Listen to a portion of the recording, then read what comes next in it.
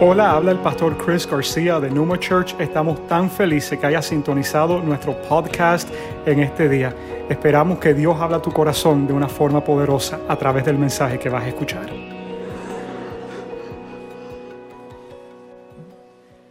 Ezequiel 22:30. Ezequiel 22:30. Pero mira, qué maravilla ahora. En el primer servicio me sacaron otro versículo y se fueron por donde ellos querían, pero gracias a Dios que el pastor fue y enderezó eso allá, ¿no? Lo único que no le puedo enseñar el video porque Facebook y YouTube le tiró todo para abajo a esta gente, porque esta gente, como son medios piratones y falluqueros, pues se pasan copiando cosas y ya los tienen fichados a Numa Church, ¿no? Así es que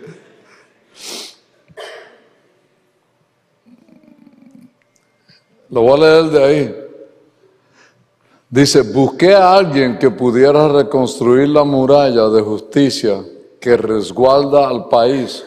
Busqué a alguien que se pusiera en la brecha de la muralla para que yo no tuviera que destruirlos, pero no encontré a nadie.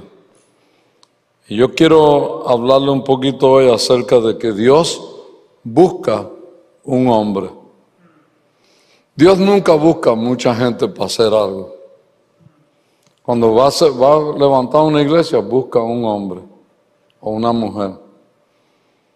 Nosotros somos los que buscamos una pandilla porque nos gusta hacer mucho para hacer las cosas, ¿no? Vamos a hacer una carne asada e invitamos a toda la familia y todo el barrio. Hasta los que no están invitados llegan, ¿entiendes? Pero Dios no. Dios con un hombre hace lo que los hombres hacen con 1000 hombres. Entonces, Dios está buscando un hombre en la sociedad para fortalecer y levantar el estandarte de justicia. La gente cree que en la sociedad siempre nosotros buscamos, si tú notas, hay una gente ahí que dice gente bonita en el internet, ¿no? En las redes, gente bonita, que de bonito no tienen nada, porque a veces ponen unos gorilas ahí que hasta asustan a uno, pero ellos dicen gente bonita. Lo que ellos quieren decir es gente buena gente, o sea, gente buena gente. Y tú ves que cuando tú siempre tienes que estar en tu mejor comportamiento para caerle bien a la gente, ¿no? Mi esposa siempre me dice a mí: yo, no salgas así. Ayer fui a cortarme el pelo con un amigo mío aquí y me dijo: tú predicaste así anoche, con ese pelo como lo tienes y esa barba.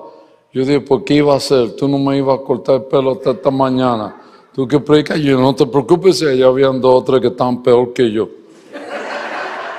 Esos hombres estaban feísimos, man, ahí. ¿Entiendes? Tuve que estar ahí viendo a toda la predicación, man. O sea que, no, a Max lo tuve que ver. Max no tiene cuello. Si Max se pone una corbata, se la pone aquí.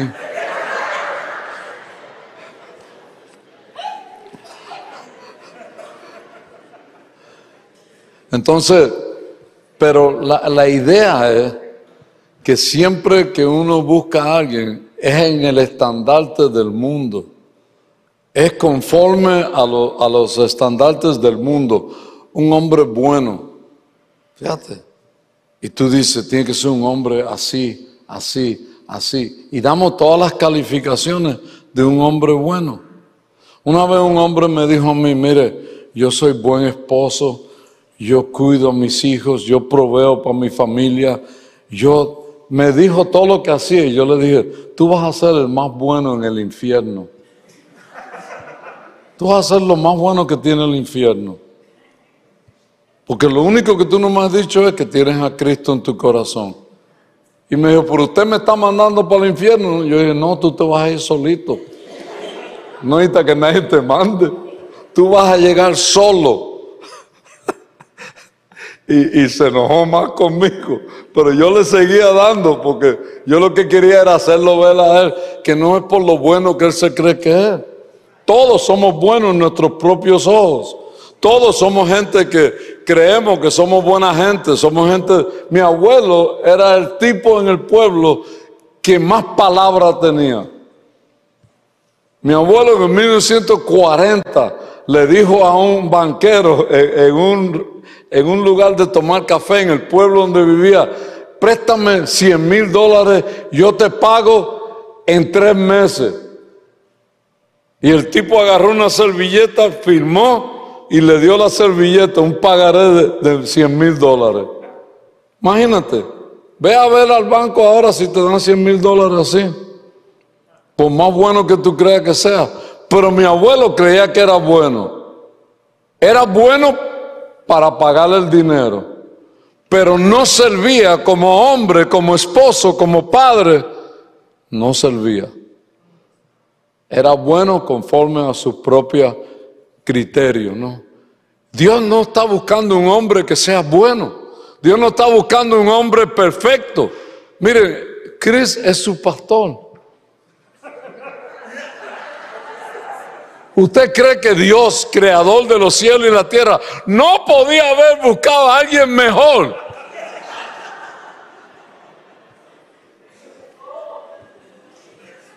Yo miro al Señor y yo digo, you could have done better, Lord. Y el Señor me dice, I did the best I could. Busqué un hombre conforme al corazón mío. Aplauden porque es su pastor, ¿verdad?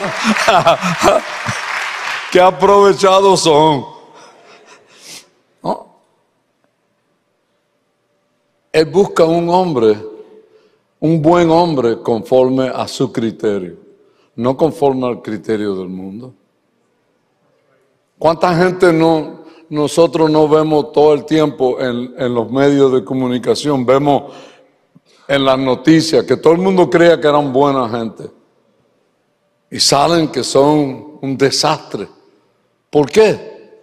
Porque el mundo tiene un estandarte, el mundo tiene un criterio, pero Dios tiene otro criterio. Dios no busca un hombre perfecto, no busca un hombre sabio, no busca uno inteligente, no busca uno fuerte. Dios busca a un hombre nada más. Y ese hombre, Él tiene la capacidad para hacerlo el hombre que Él quiere que sea. Oye, cuando tú te crees que eres bueno, no eres tan bueno. Busca un hombre normal para ser un padre, para ser esposo, para ser hijo, para ser un líder. ¿A dónde me encontró Dios a mí?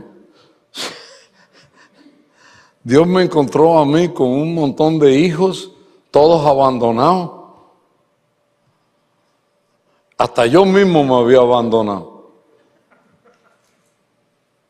Y cuando Dios me escogió, me dijo, yo voy a hacer de ti un hombre. Y yo dije, pero mira qué desastre, tú no puedes escoger algo mejor. Y Él me dijo, no, te quiero a ti. Cuando me casé con Ada, yo dije, bueno, a ver si la hago. Pero ya completamos 50 años de casado, ¿no? O sea, algo. No tiene que aplaudir, tranquilo. Aplauda o no aplauda, son 50 años igual. El sufrimiento está ahí. Las heridas, las cicatrices están ahí. Un amigo mío me dijo el otro día, no puedo creer que tú cumpliste 50 años casado. Yo tampoco. Y con la misma mujer. Que si hubiera sido el hombre que Dios encontró, ya estuviera yo casado como 20 veces. Es más, ni casado. Porque yo ya tenía 5 hijos cuando la conocí a ella.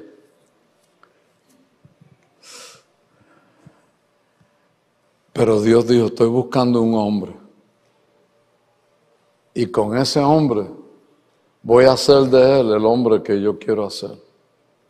Y es lo único que Dios busca.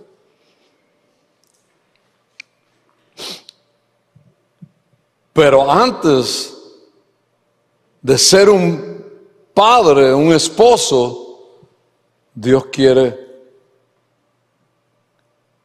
que tú seas un hombre que conoces a Dios. O sea, el problema con el hombre es que él lucha con conocer a Dios, porque Dios le va a cambiar la vida. Dios te va a decir a ti, te va a confrontar y te va a decir, como tú estás viviendo no es bueno. Como tú haces las cosas no es bueno. Tú tienes que cambiar cómo haces las cosas. O sea, yo era un malandro, un maleante. Entonces yo llegué a la iglesia, yo estoy sentado en la iglesia y estoy maquinando 1000 cosas. ¿Qué?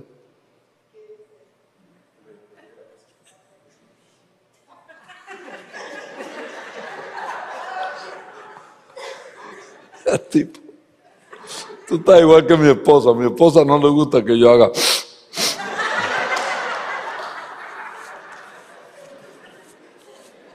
Ella cree que las narices se hicieron para hacerla así. Por ahí uno respira, man. Se le meten moscas y cosas por ahí.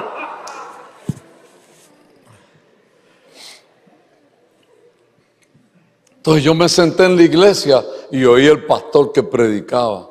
Y el pastor decía, Dios te quiere dar una esposa. Y decía, qué malo es Dios, man. Wow, tanta mujer que hay en la tierra, me va a dar una nada más. Yo quiero 2 o 3. Y después me di de cuenta de tener una que no podía ni con esa. Entonces yo mismo ¿estabas loco o qué te pasa? Que querías 2 o 3. No. Me encuentro con un tipo en el avión, me dice, yo tengo 3 mujeres. Y yo digo, siéntate y tómalo con calma, porque tú debes estar bien cansado. Pues yo tengo una y estoy exhausto.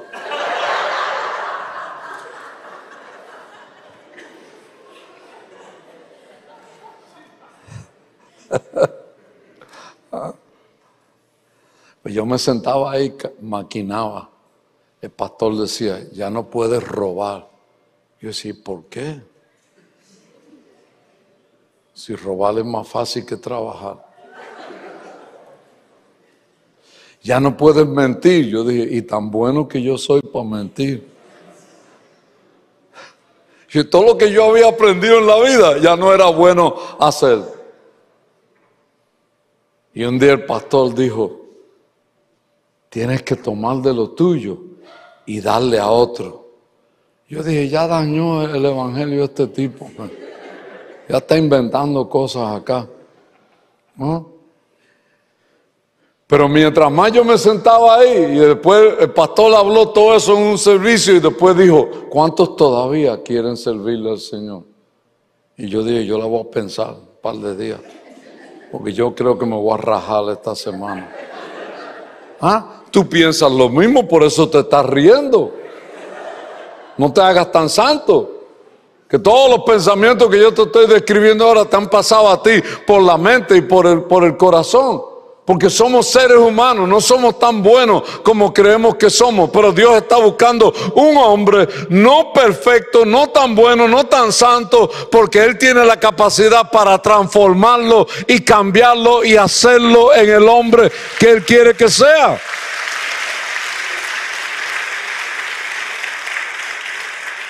Una Navidad yo estoy en un banco, fui a depositar una ofrenda que me habían dado en una iglesia que prediqué. Y yo dije, estoy aquí, llevo 1 hora en la cola y para depositar esto, me lo debo gastar, man.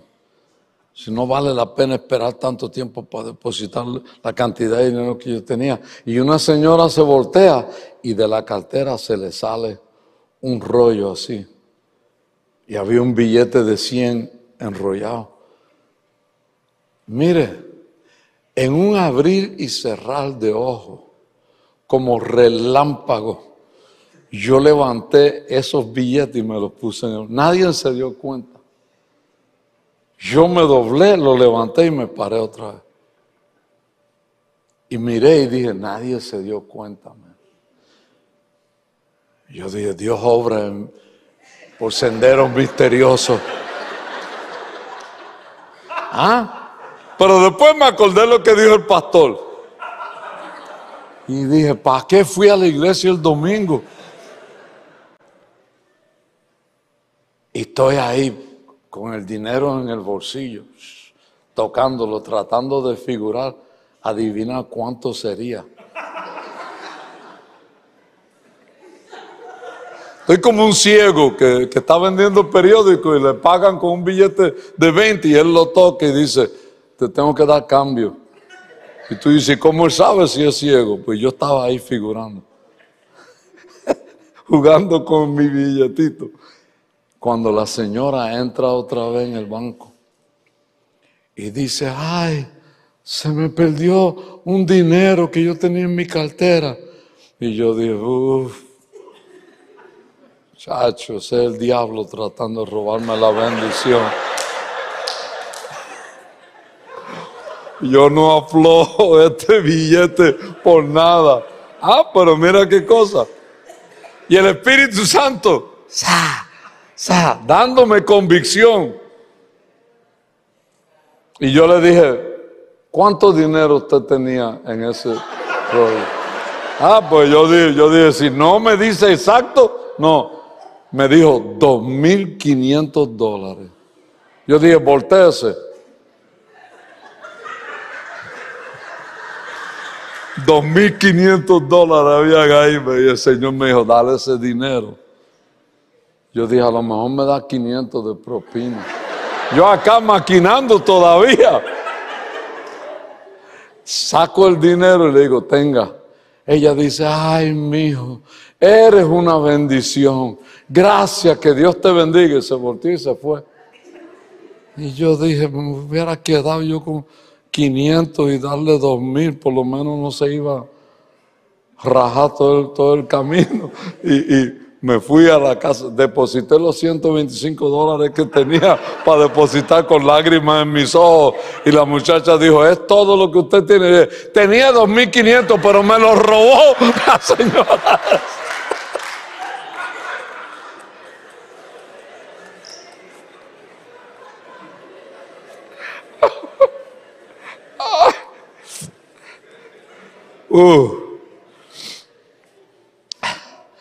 Todo el camino a la casa iba yo llorando casi. Llegué a la casa y le dije a mi esposa, casi vamos a tener una Navidad feliz.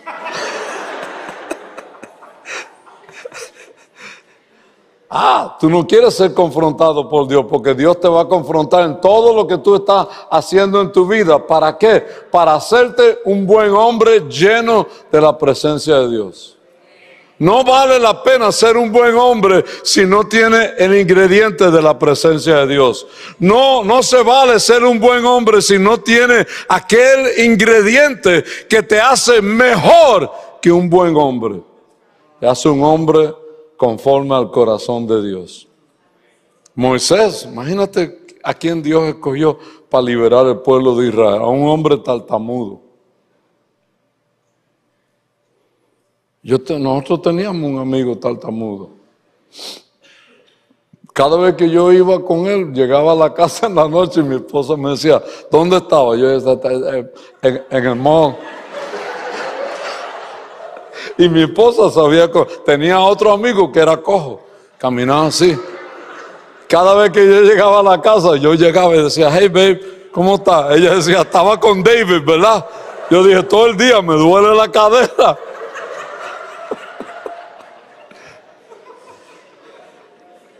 Bueno, pero miren qué cosa. Dios escogió a Moisés, era tartamudo, para ir y decirle a Faraón, tú tienes que dejar a mi pueblo ir. No podía haber escogido uno que hablara corrido. Gracias a Dios escogió a Chris, que no es tartamudo.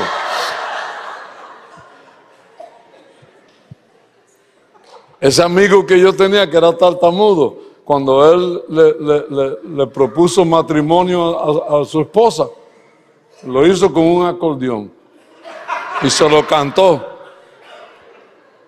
Y ella decía, si no, nunca hubiera terminado.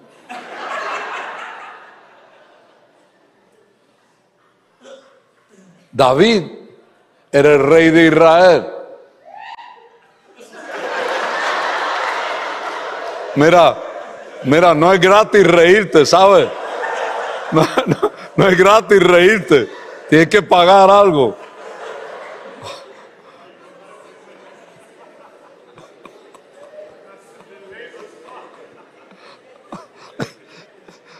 Se fue. Se fue la esposa de ¿cómo se llama ella? Se fue ella y mandó a su hermano para que lo reemplazara. Pero mira qué cosa.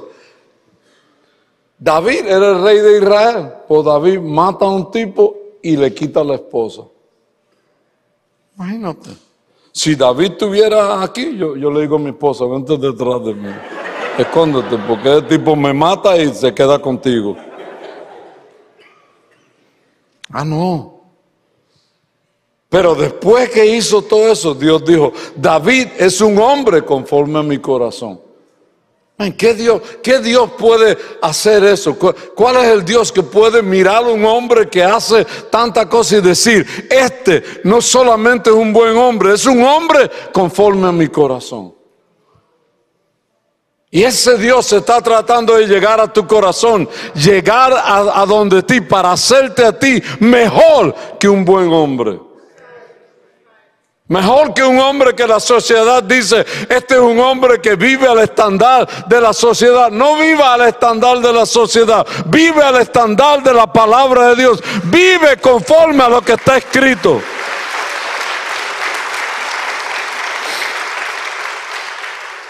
El hombre bueno confía en Dios. El hombre bueno tiene algo que se llama salvación. Es un hombre que se para y dice, no solamente soy bueno, soy un hombre lavado y redimido por la sangre de Cristo. El Señor me rescató, me salvó, me transformó, me hizo un hombre diferente. No importa cuál es tu posición en la sociedad, no importa cuánta plata tienes, no importa cuántas cosas tú has hecho, tú necesitas a Cristo en tu corazón.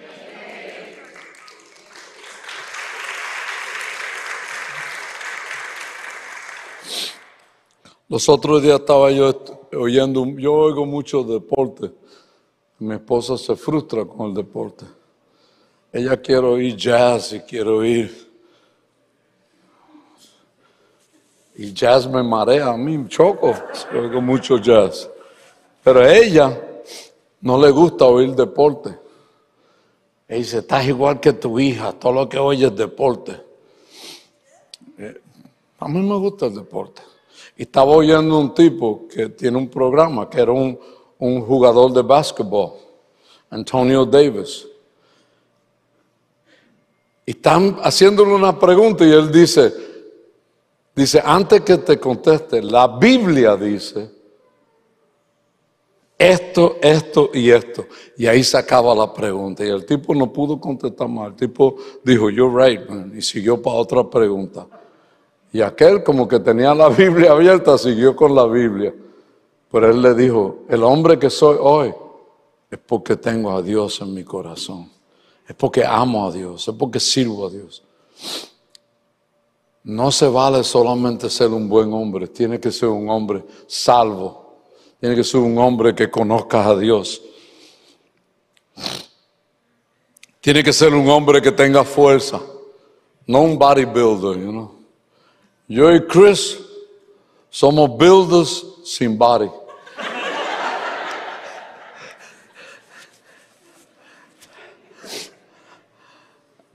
Algunos somos que hemos hecho ejercicio con el ombligo. Mi esposa me dice, tú debes de ser así. Yo digo, yo nunca voy a ser así, man. Yo iba al gimnasio todas las mañanas a comer donas y a leer el periódico. ¿Sí o no?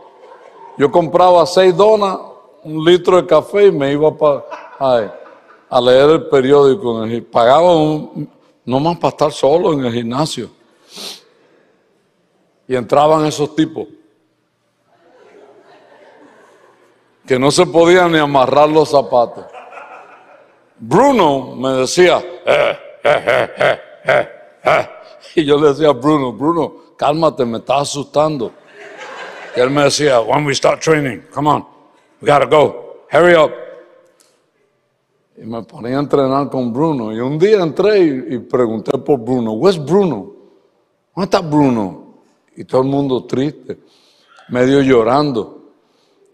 Y me dijo la muchacha en la recepción, Bruno se murió anoche de un ataque de corazón. Yo le dije, yo quiero mi dinero para atrás.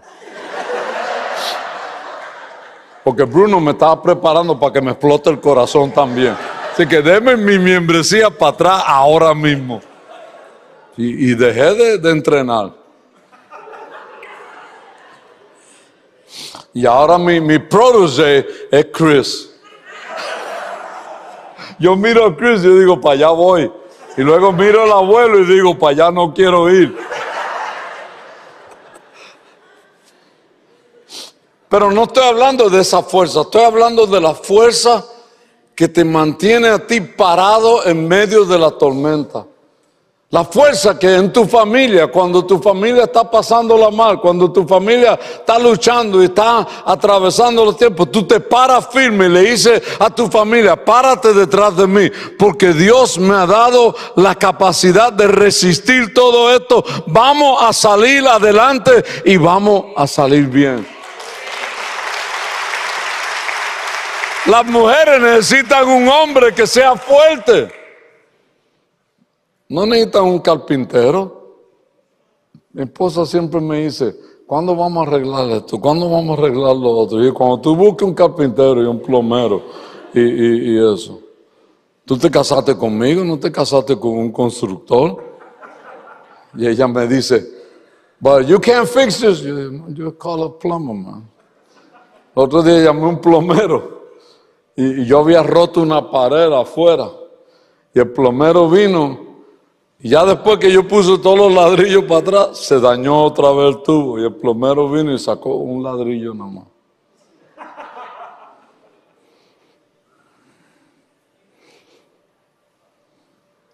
Y yo dije, chico, yo estuve ahí 2 días rompiendo esa pared.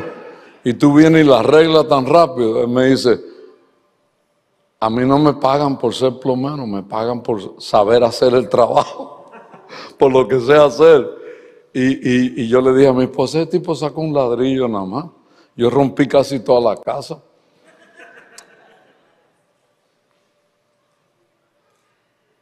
No le importa a la mujer si tú eres bueno en esto y bueno en lo otro. Ella lo que quiere es un hombre que tenga fuerza.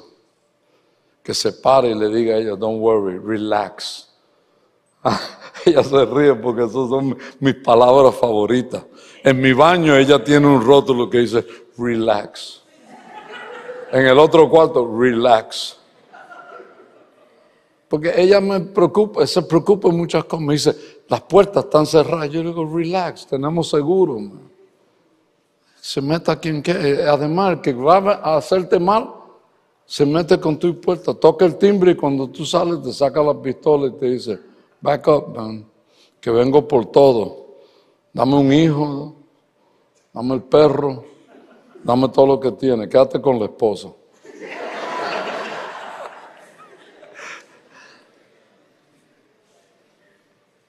Quiero un hombre que provea para la familia. Un buen hombre es un proveedor. Miren, yo he aprendido una cosa en la vida. No es cuánto tú tienes en el bolsillo, es cuánto deseo hay en tu corazón de hacer lo que sea para tú proveer para tu familia. Yo me fui del ministerio un año, Me harté de los cristianos, de ustedes. Dije, ya no quiero saber más de los cristianos. Me voy a comprar un perro, lo voy a entrenar a morder los cristianos si se acerquen a la casa. Pero mira qué cosa, man. Donde quiera que yo iba, me encontraba con gente. ¿Y sabes por qué me enfadé? Y ella me decía, ¿de qué vamos a vivir? Y yo dije, yo voy a trabajar. Y me acuerdo que un día me fui a trabajar y yo iba a un lugar y decía, cualquier cosa, denme cualquier cosa para hacerme. Y me mandaban a hacer trabajo aquí, atrás, allá. Y me iba bien, a veces no me iba tan bien, pero me iba más o menos bien. Y un día vino un señor y dijo, man, yo necesito a alguien. Y yo lo oí que estaba, yo dije, mí, man. Y me dijo, vente. Y me fui con él, me subió a su pickup y me dijo, ¿tú sabes una máquina de cortar grama? Yo dije, sí. Me dijo, ¿sabes un weed eater? Yo dije, claro. Y un machete también. Me dijo, te voy a llevar, esta es la llave, esta es la dirección. Tú vas a ir, me vas a limpiar este terreno. No, pues yo creía que era una yarda. Y yo voy en mi carrito, con mi máquina fuera del trunk, y llego y abro el puertón. Y cuando abrí era una selva, con animales salvajes y todo. Y yo vi eso y yo dije, padre, yo le dije a ese tipo $200. Esto vale como $3,000 para yo. Pero yo le di todo el día, man. Llegué a mi casa, la máquina lo de arriba del motor se derritió. El weed eater se dañó. El machete lo boté. Llegué a mi casa, estaba verde yo. Pero verde, verde. Y llegué, Ada me vio y me dijo, ¿qué te pasó?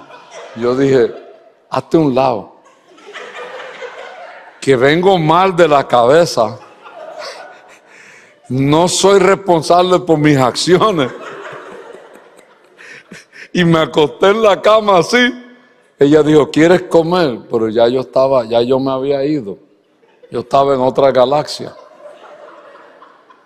Al otro día me levanté, tenía las manos así.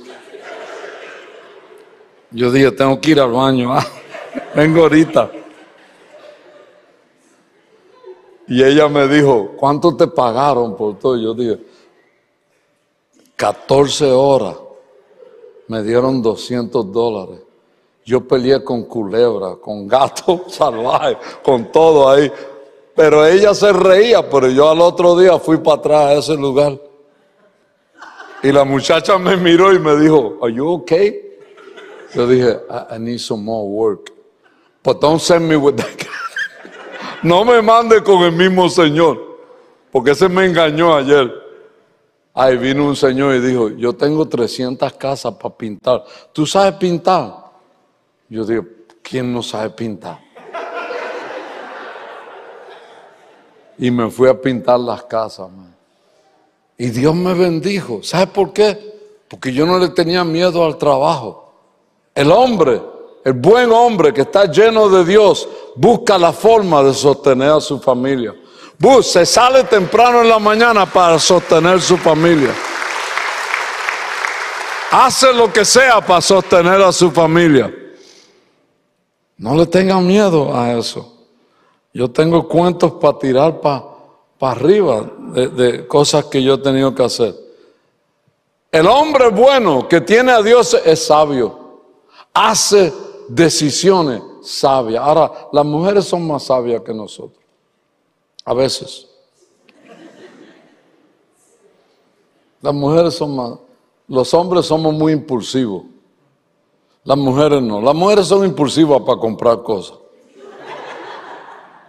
Mi esposa ve una bolsa bonita y dice, oh, that's a beautiful bag. Yo voy a ver el precio. Y ya se convierte en una bolsa feísima.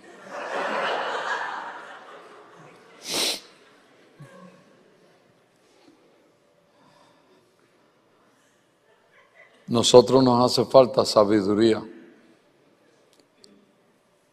Hombres buenos son líderes.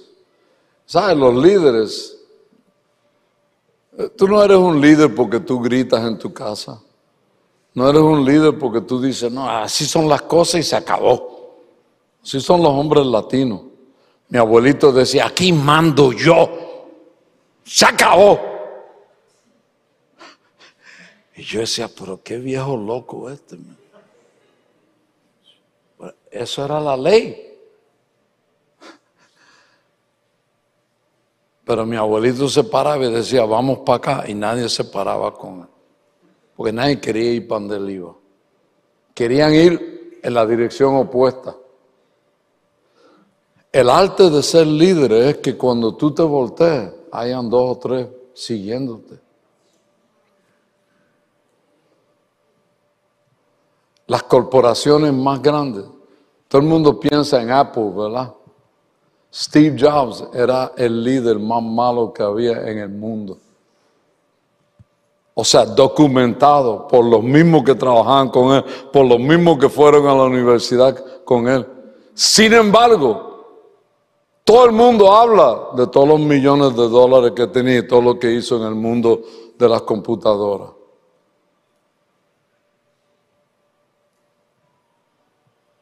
Pero al final de cuentas, es que dice tu esposa de ti.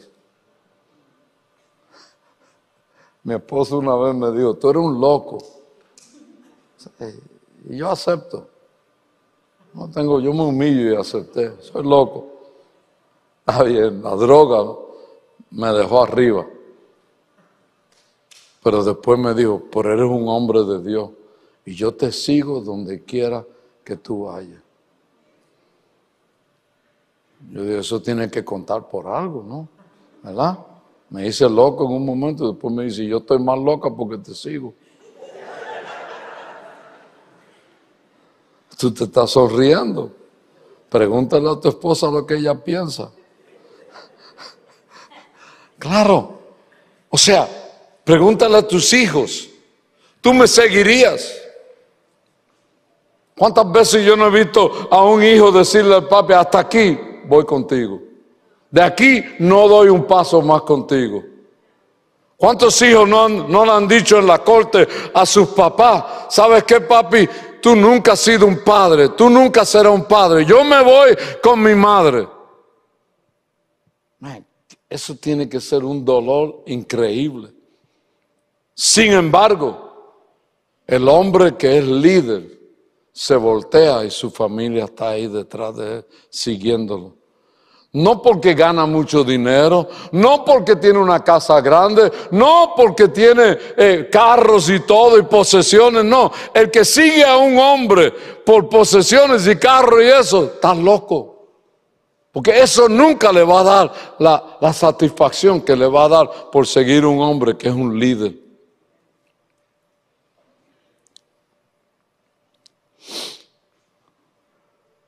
Son líderes en sus vidas y son líderes en sus familias. ¿Y cuántos saben que hay cosas difíciles que nos pasan en la familia, con los hijos, con las hijas?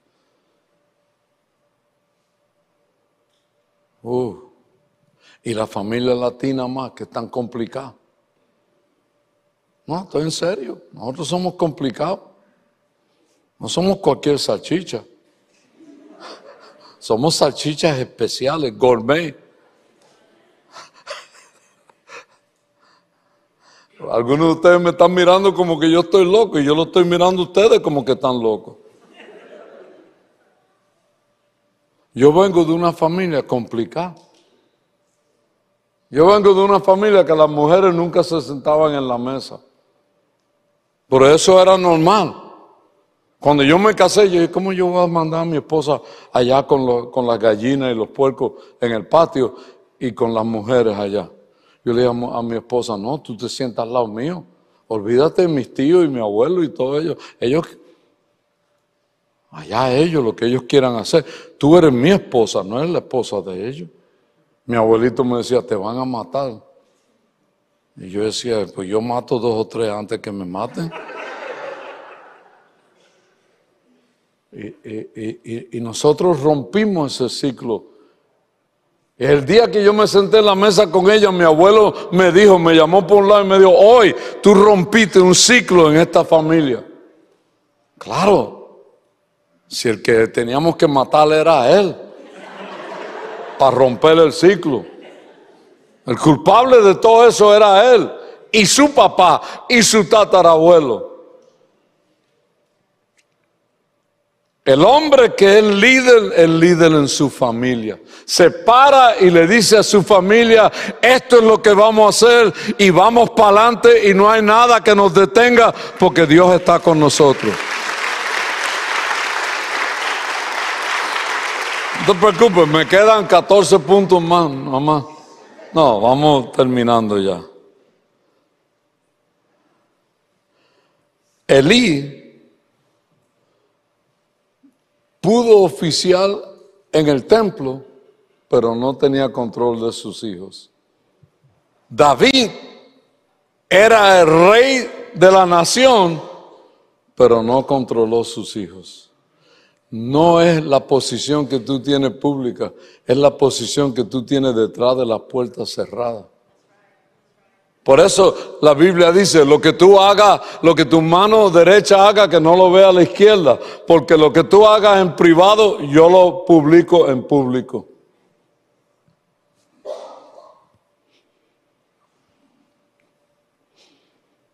Yo les cuento algo, porque no hay por qué, pero yo tengo una hija que se embarazó. No se embarazó. Ella y un muchacho metieron la pata y mucho más que la pata. Yo era pastor. El domingo en la mañana yo tuve que pararme en la iglesia y decir, mi hija está embarazada. Así, el silencio que ustedes sienten ahora, así mismo era el silencio en la iglesia. Todo el mundo hizo. Ellos estaban más sorprendidos que yo. Pero yo me bajé de la escalera y yo dije, pero hoy me bajo de ser pastor. Porque antes de ser pastor yo soy padre. Y yo asumo la responsabilidad de que ella cometió un error. Y me bajé. Cuando me bajé, sucedió algo espontáneo. Todos los hijos de la gente de la iglesia comenzaron a salirse y a caminar. Y se vinieron al frente, me rodearon. Y me dijeron, tú eres nuestro padre. Y yo decía dentro de mí, pero ¿por qué ellos no están con sus padres? ¿Sabe lo que ellos querían más que nada? Que su padre dijera, no importa lo que nadie piense de mí, yo soy tu padre. Y voy a ser tu padre en las buenas y en las malas. Hace falta.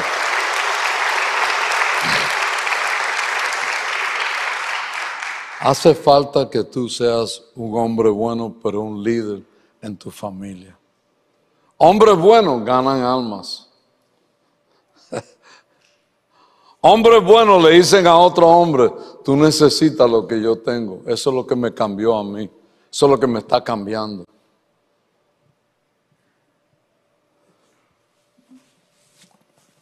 Yo le decía a Chris, conocimos un muchacho en Cuba, cuando fuimos a un viaje a Cuba. Se llama Pedro Crespo. Y yo le decía a Chris que Pedro, yo lo conocí cuando era joven él. Su esposa, Marianne, era la hija de una señora que yo compraba heroína. Yo iba a comprar heroína. Y yo siempre veía a Marianne chamaquita. Pero Marianne ya estaba usando droga también. Crespo ya estaba usando droga. Y yo me acuerdo tanto cómo Dios tocó a Crespo y lo cambió. Y luego cambió a Marianne. Y luego cambió a la hermana de Marianne. Luego cambió a la mamá de Marianne. Y un día yo entro a una iglesia en Connecticut a predicar. Y ahí están amigos míos que son los pastores. Está Crespo, está Marianne, está la mamá. Está un montón de gente de mi barrio. Y yo lo estoy viendo y yo estoy diciendo, wow. Y mi amigo me dice a mí, el pastor me dice a mí, yo me he dedicado a rescatar gente del barrio, porque yo quiero que ellos tengan lo mismo que yo tengo. Hombres buenos ganan almas. Hombres buenos aprenden a amar. Se convierten en amantes. No amantes así, muy románticos ni nada, ¿te entiendes? Esto no es romántico, man, ¿te entiendes? Esto está diciendo.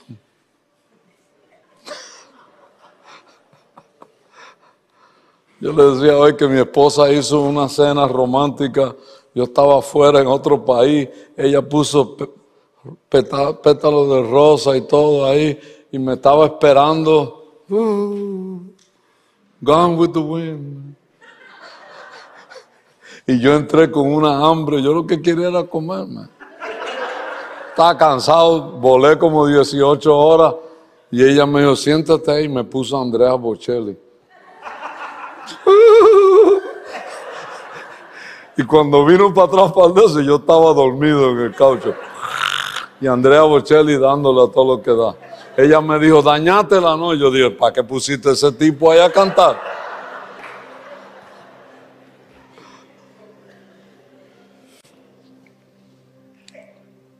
Aprenden a amar al Señor. Aprenden a amar a sus familias. Aprenden a amar a la iglesia. Les digo dos cosas. Nosotros no amamos la familia porque nuestros hijos son perfectos. Tú conociste a mi hija, Mónica. Eso. Conociste a sus hijos ahí. Su hija que nació de ese embarazo es Diviana, la que tiene los 4 hijos. Es un amor esa chica. Había gente de mi iglesia que yo los había casado hacía 40 años, 35 años. Pero yo tuve que aprender a amar a mis hijos, no por lo que la gente decía, y no por si ellos se comportaban bien o no. Amarlos como Dios me ama a mí. Dios no espera que yo me comporte bien.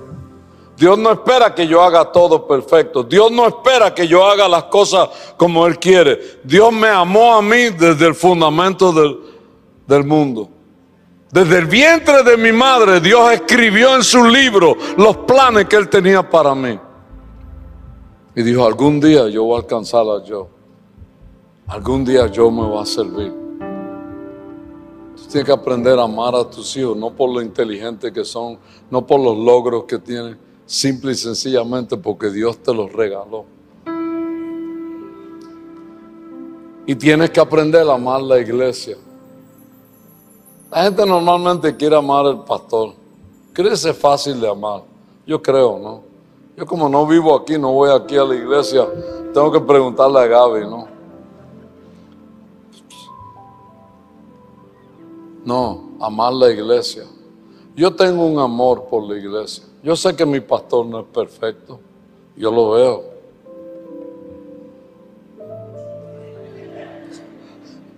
Yo cuando le hago así a mi pastor de acá abajo y él está acá arriba, él sabe que yo estoy diciendo, te estoy viendo, ¿sabe? No te creas. Yo no soy perfecto. Si tú quieres, pregúntale a esa mujer que está ahí. Ella te va a decir, es un desastre. Pero por la gracia y la misericordia de Dios, yo lo cuido. Porque es mi misión en la vida. Ella cree que la misión de ella es cuidarme. Tú tienes que amar la iglesia. Tienes que aprender a amar el lugar donde tú recibes la instrucción de categoría más alta para vivir. Aquí tú recibes instrucciones. La gente, yo tengo amigos míos que pagan mensualmente hasta $1,000 por un masterclass. El otro día yo estaba en una casa con un amigo mío y estoy oyendo la masterclass. Yo le dije, págame a mí los $1,000, yo te enseño mejor.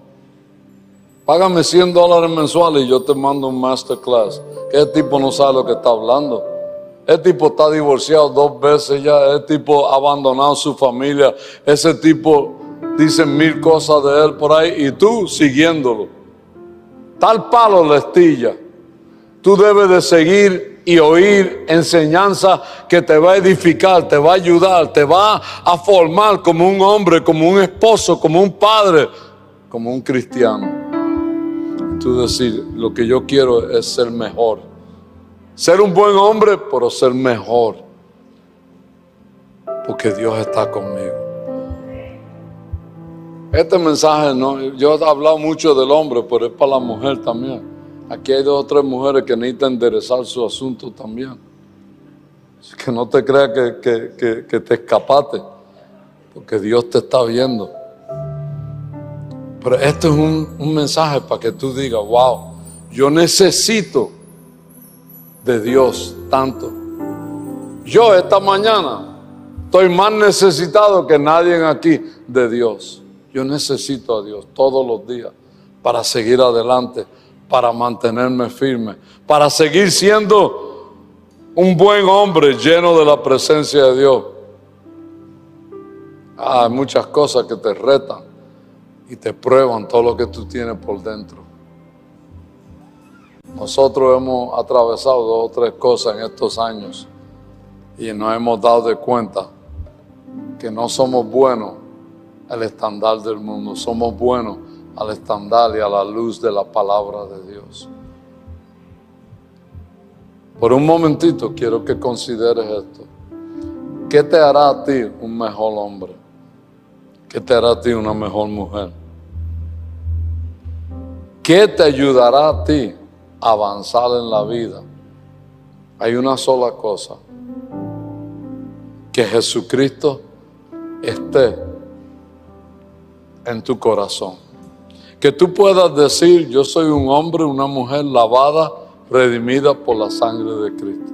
Algo que mi esposa dice cada vez que da un testimonio o algo. Ella dice, yo soy una mujer lavada, redimida por la sangre de Cristo. No soy una ex adicta, no soy una ex esto, ex lo otro. Soy una mujer redimida por Dios. Esta mañana yo quiero darte la oportunidad a ti de pararte sobre tus pies y caminar hasta aquí y decir, yo necesito a ese Cristo que cambia mi corazón. Yo necesito un cambio de corazón. Apagan las luces para que la gente se caiga y no vea para dónde va. Pero si usted está aquí esta mañana, sea hombre o sea mujer, y tú dices, yo necesito pasar aquí y decirle a Dios, yo abro mi corazón porque yo necesito de Dios en esta mañana. Yo te invito a que tú seas valiente como este hombre que se paró aquí y tú pases aquí y tú digas, yo soy un hombre, una mujer que necesito de Dios. No importa si eres hombre o mujer, pero que tú pases. Eso es lo importante. Gracias, Señor.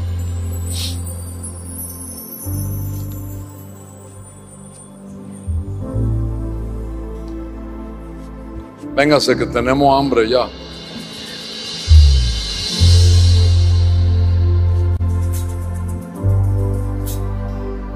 Gracias, Señor. Gracias, Padre. Usted sea sincero con Dios. Esto es entre usted y Dios. No tiene nada que ver conmigo. Pero usted puede ser sincero con Dios y Dios va a hacer una obra poderosa en tu vida. Pastor, come on.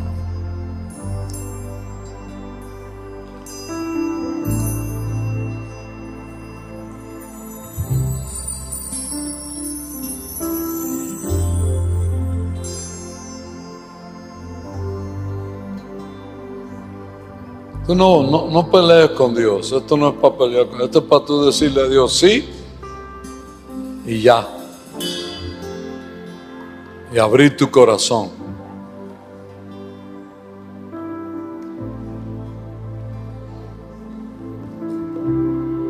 Muchas gracias, Señor. ¿Dónde está Chris?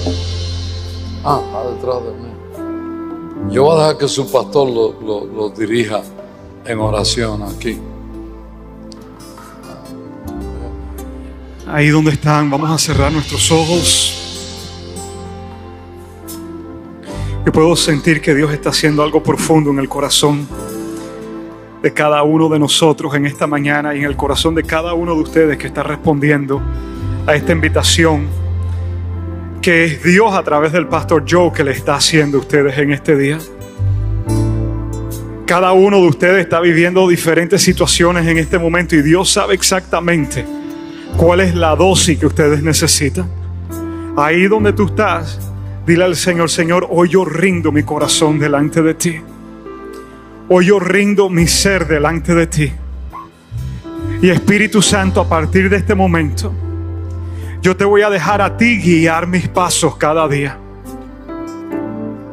No te prometo ser perfecto, Señor, pero sí te prometo que voy a ser fiel y que voy a seguirte y que voy a dejar que tú me guíes y que tú me lleves. Lo único que te pido, Señor, es que cuando yo caiga, tú estés ahí para levantarme y me ayudes a continuar adelante. Espíritu Santo, lléname con tu presencia en este momento.